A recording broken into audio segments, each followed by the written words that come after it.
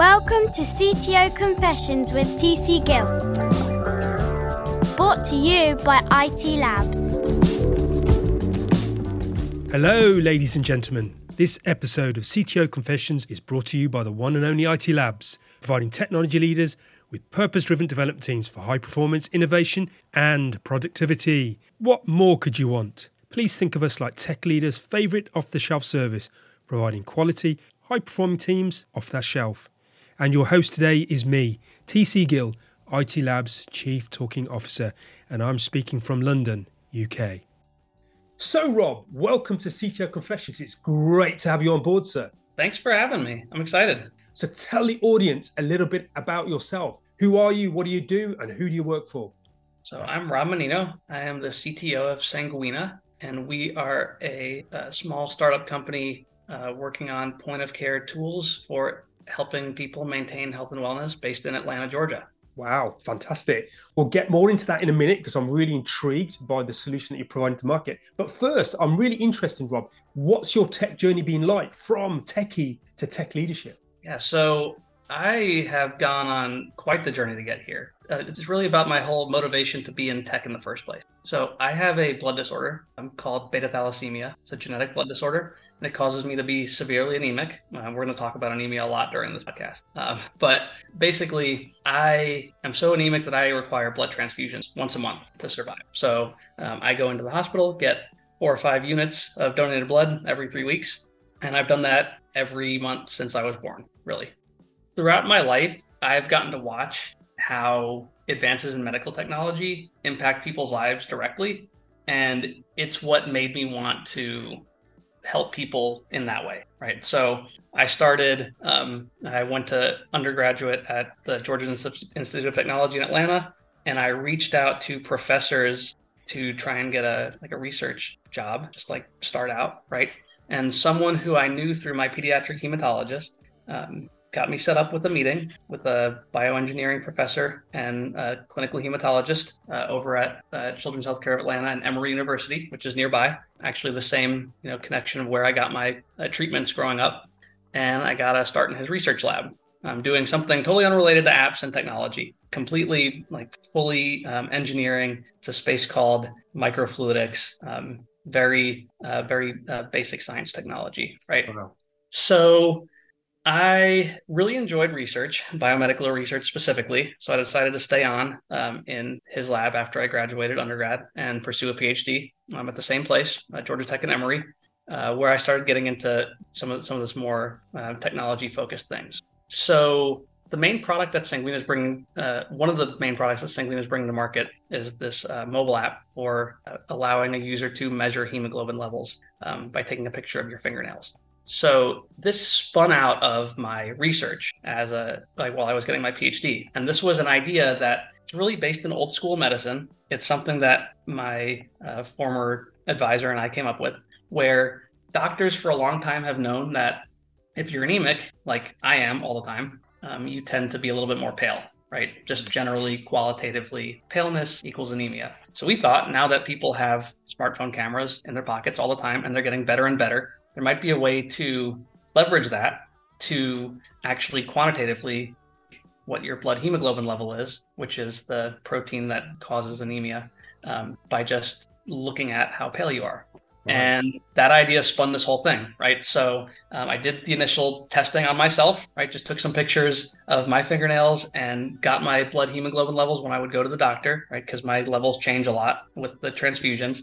Saw that there was something there. Fantastic. Started a clinical study and then built out, once the clinical study worked out well, I built out an MVP, learned how to develop apps, right? And put something together to take it into the clinic, got some data, and then spun out this company once we realized that it was starting to work. So then it was just me, the founding team, but as far as the tech team, it was just me developing things that obviously not sustainable. So we got some funding and then grew out the team. And now I lead a small team of developers and data scientists to bring this thing to market and commercialize it. So I've kind of gone from the single idea all the way to leading a small team to commercialize a product. So Rob, this is absolutely fantastic. I love how you've got a very purpose-driven mission here, and it's obviously very personal to yourself.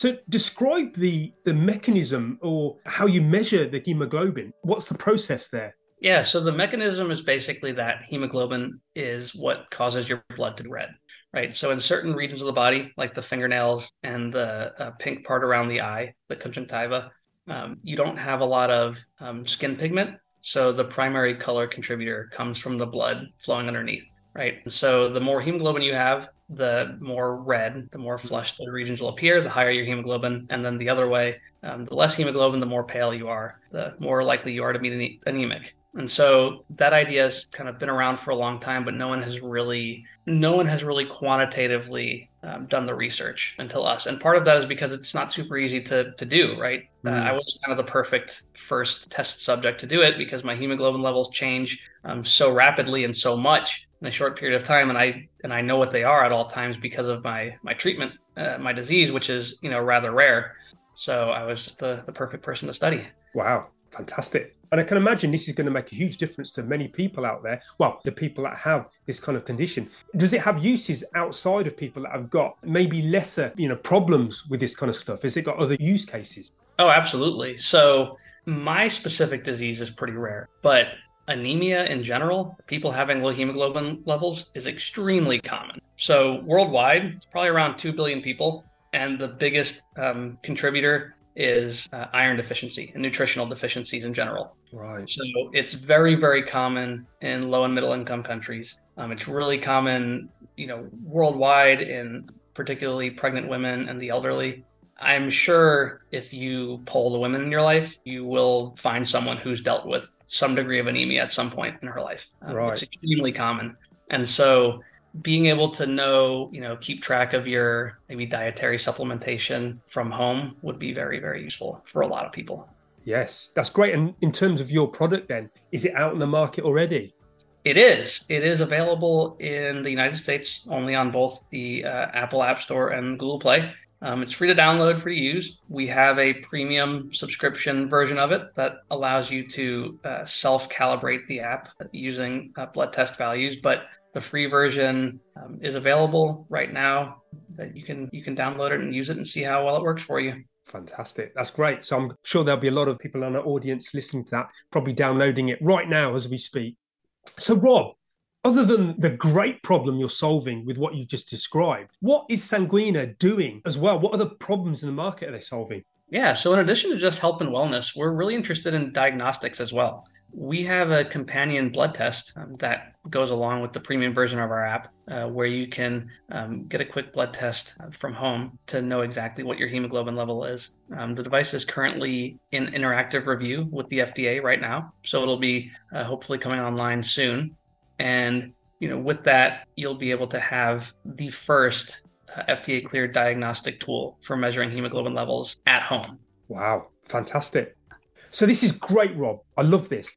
I want to now just shine a light on your leadership. How do you roll as a leader? What's your style? Yeah, so my leadership style, I would say, is fairly laid back. I come from an academic background, and so I cannot handle micromanagement, and I will not do it with anyone that works for me. I like to be given a problem and start down the path of solving it. Right. And I like to do that to for my employees as well. So in order to work for me, I value, first of all, competence, being really smart and really good at what you do, which I guess is pretty obvious. And I also value self-reliance and the ability to take a project and understand what the problem is being asked and start to solve it. Right. So I would say I'm pretty laid back if you know what you're doing. And luckily my team is pretty great. So I've had to kind of learn this whole thing on the fly. So it's been a fun experience for me to be able to take what my advisor's previous leadership style was and kind of mold it into my own version. Love it. And on that journey of learning that you kind of mentioned, are there any kind of moments where any lessons that you would like to kind of share with us that would be enlightening for other leaders, aspiring leaders out there? So lessons about leadership, I would say at the very least in the initial stages, and maybe this isn't the perfect way to answer this question, but I would say to try and make sure that when you're bringing on people or resources to accomplish a problem, make sure that first, like for the initial problem solving, make sure that they're in house. Make sure that there's someone that you can teach and grow with the business as you learn things, because this is like part of the confessions aspect of this podcast. I didn't do that at first, and I did some after my MVP that I built. When I kind of reached the limit of my app development skills, as I'm more of a data scientist, we farmed out the development of the next version, and it did not go that well. Wow. Right? Okay. Had to pretty much, so we got to the point of a public release, and we got to getting some feedback that we really decided that we had to, we learned a lot. We decided that we had to scrap it and bring it in-house and develop the next version of the app, the one that's currently available, ourselves, because there's a lot of institutional knowledge that you gain when you build something like this, right? You learn all of the little tricks, yes, like how the camera functions appropriately to look at the nail bed in a certain way, things like that.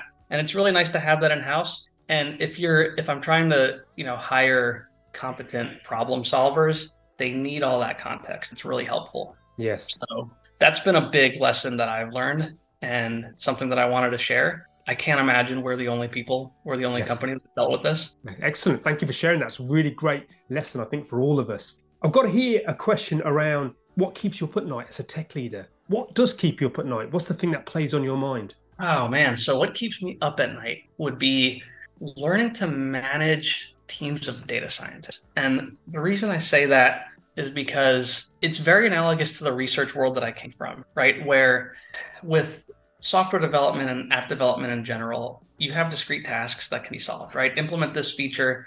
This is how it's done, and you go do it, and it takes this long, and it's easy to milestone. It's easy to predict, or not easy, but it's doable to set milestones and come up with timelines and achieve them and things like that. With data scientists, data science and research, it's a lot harder because you can't necessarily say, oh, I need this much more data to make my model 10% better. How long is that going to take? You don't really know. It's a lot of trial and error. It's a lot of research.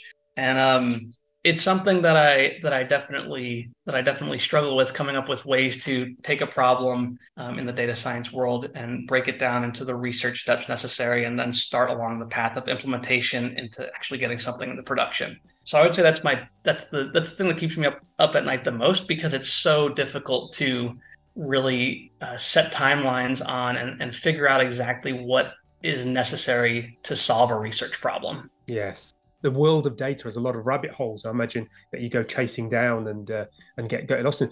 So on that question then, is there any kind of tips that you've learned in the process that stop you from going down those data rabbit holes and knowing when to back up and maybe start from another point?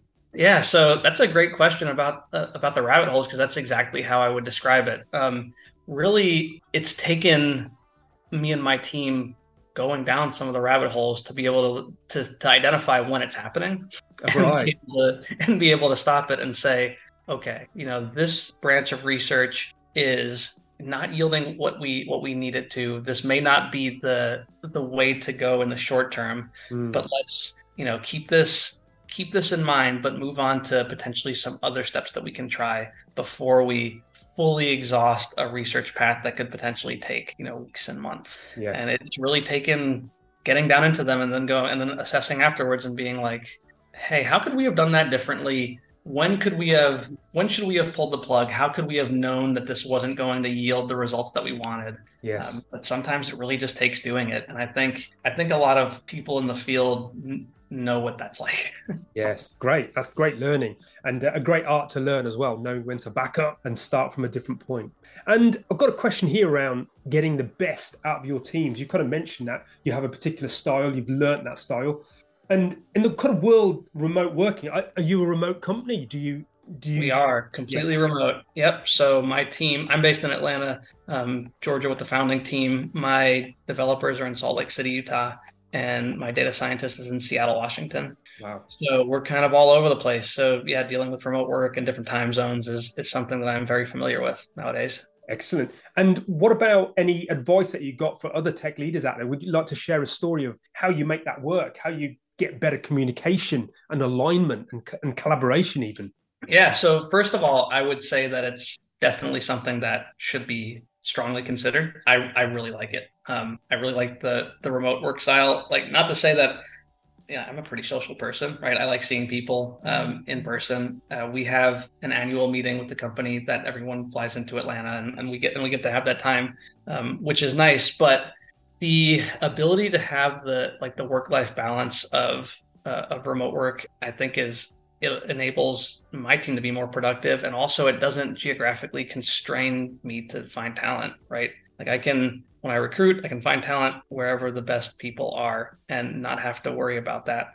So as far as how to make it work, I think the only thing is you have to be much more purposeful about your communication, right? It's not just there's no water cooler talk, right? It's not just going to happen in the office. You need to really purposefully make an effort to get to know the people that work with you, and take some time out of your day. Like, if you have a meeting, maybe earmark the first 10 minutes of it to just ask how things are going in people's lives. Because it's important, and it's good to be able to know about who you're working with and develop trust and a relationship with them. And I think that you just have to be more purposeful about it than you do in an in-person environment. Yes. But the benefits, the benefits of it, I think are great, right? No one is commuting. No one has to move. People get to, if they have to, if something comes up in the middle of the day, like their car gets stolen, you can just kind of handle that, right? Yes.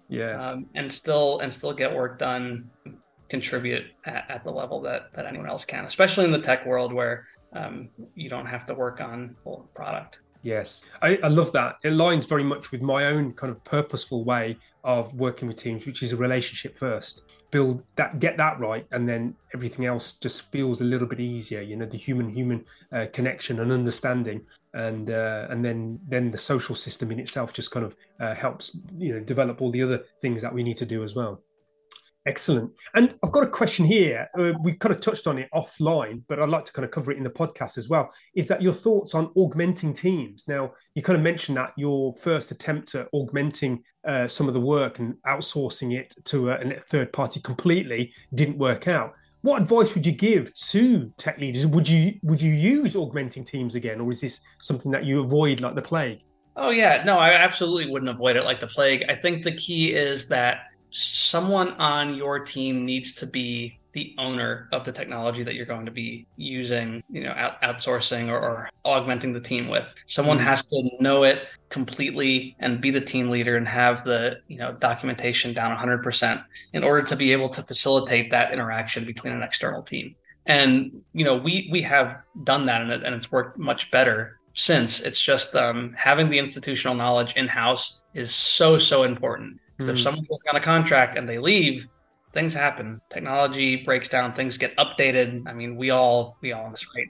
Maintenance is a pretty large task if you're not in it day in and day out. So. Yes, absolutely. In fact, there was another podcast that I listened to around the importance of being able to maintain. That's the thing that always gets forgot. The building, yes, but maintenance is absolutely key to a long-term success in many things that we do. Probably more important than initially building, because we have a 2-week update cycle. The product that we release is so different than what is currently available, right? It's only been a year, but if we weren't continually building and maintaining, I think we would be leaving a lot on the table in terms of the customer experience. Yeah, great. That's great to hear.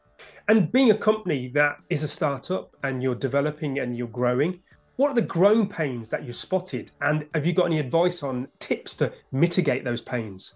Yeah, so I guess the growing pains are there's always more work to do, and you're always constrained by the budget and how much and the runway, right? When you're in a startup, we're in a unique place where we can kind of set the company direction. There are a lot of different ways that we can go, and we have a lot of conversations with different potential partners. So it's figuring out, there are so many cool things that we want to do. What do we actually have the resources to do effectively, and how do we prioritize them? I think that's been the biggest growing pain for us. Is, at the beginning it was just me with an idea. I want to build this app, right?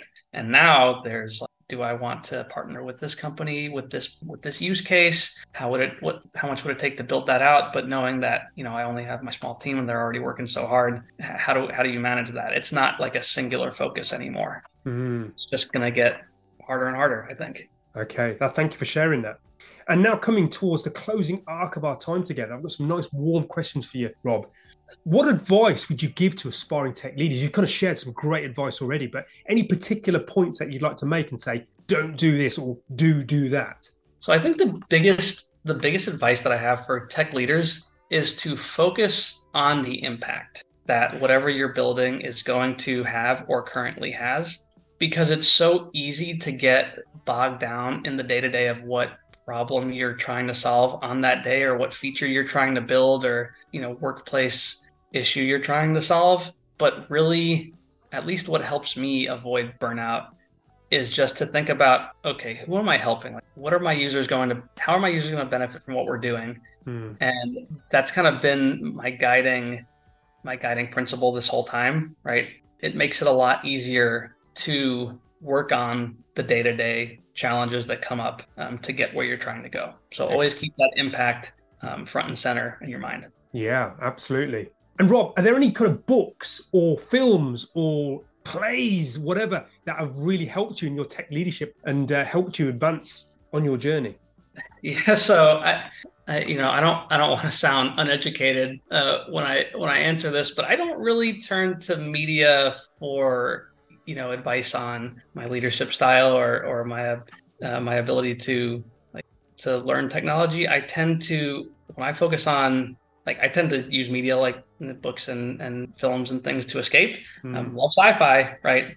So I guess that's close. But if I'm really looking to better myself as a tech leader, I tend to seek the advice of those whose leadership style I admire. And I lean on my network and my former advisors and mentors a lot for things like that. Fantastic. That's really good. Great advice. And I'm going to now offer you a wish. I'm going to pretend to be the tech genie, and I'm going to offer you a wish for your leadership, for your technology, for your industry. What would you wish for? So, tech genie, are you talking about ChatGPT? But no, I would say I wish that third-party integrations would actually happen as seamlessly as the sales reps for them say that they will. Right. That's what I would wish for. Yes. Just plug and play. It's easy. No big deal. Yes. We document everything. I can feel some scars and experiences behind that comment there. Oh, man. Yeah. Yeah. That's great. So as a genie, I'm a big believer in APIs and APIs that work. Okay. So we can get that integration. So I'm going to make that wish come true for you. And as we come to the full stop of our time together, a final key takeaway, what would be your parting words to the tech audience out there? I think my perfect parting words were the ones that I already answered in that previous question, which was just to keep the impact in mind. Yeah. Understand your users and understand how you're going to help them. That will guide you through everything else. That's a great note to finish on, Rob. Thank you for your time. It's been great having you on CTO Confessions.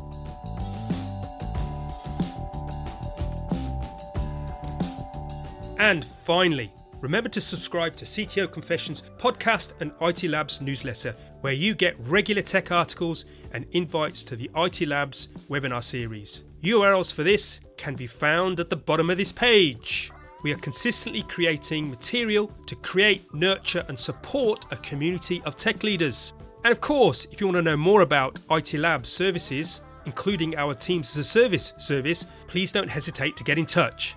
As mentioned in the intro, please think of us like tech leaders' favourite off-the-shelf service, providing agility, high-performing teams off that shelf with a wide breadth of skill and knowledge.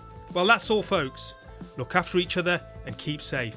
Wishing you all a good day or evening wherever you are in the world from all of us here at IT Labs. Live long, live well and prosper. Until we meet again on the next CTO Confessions podcast.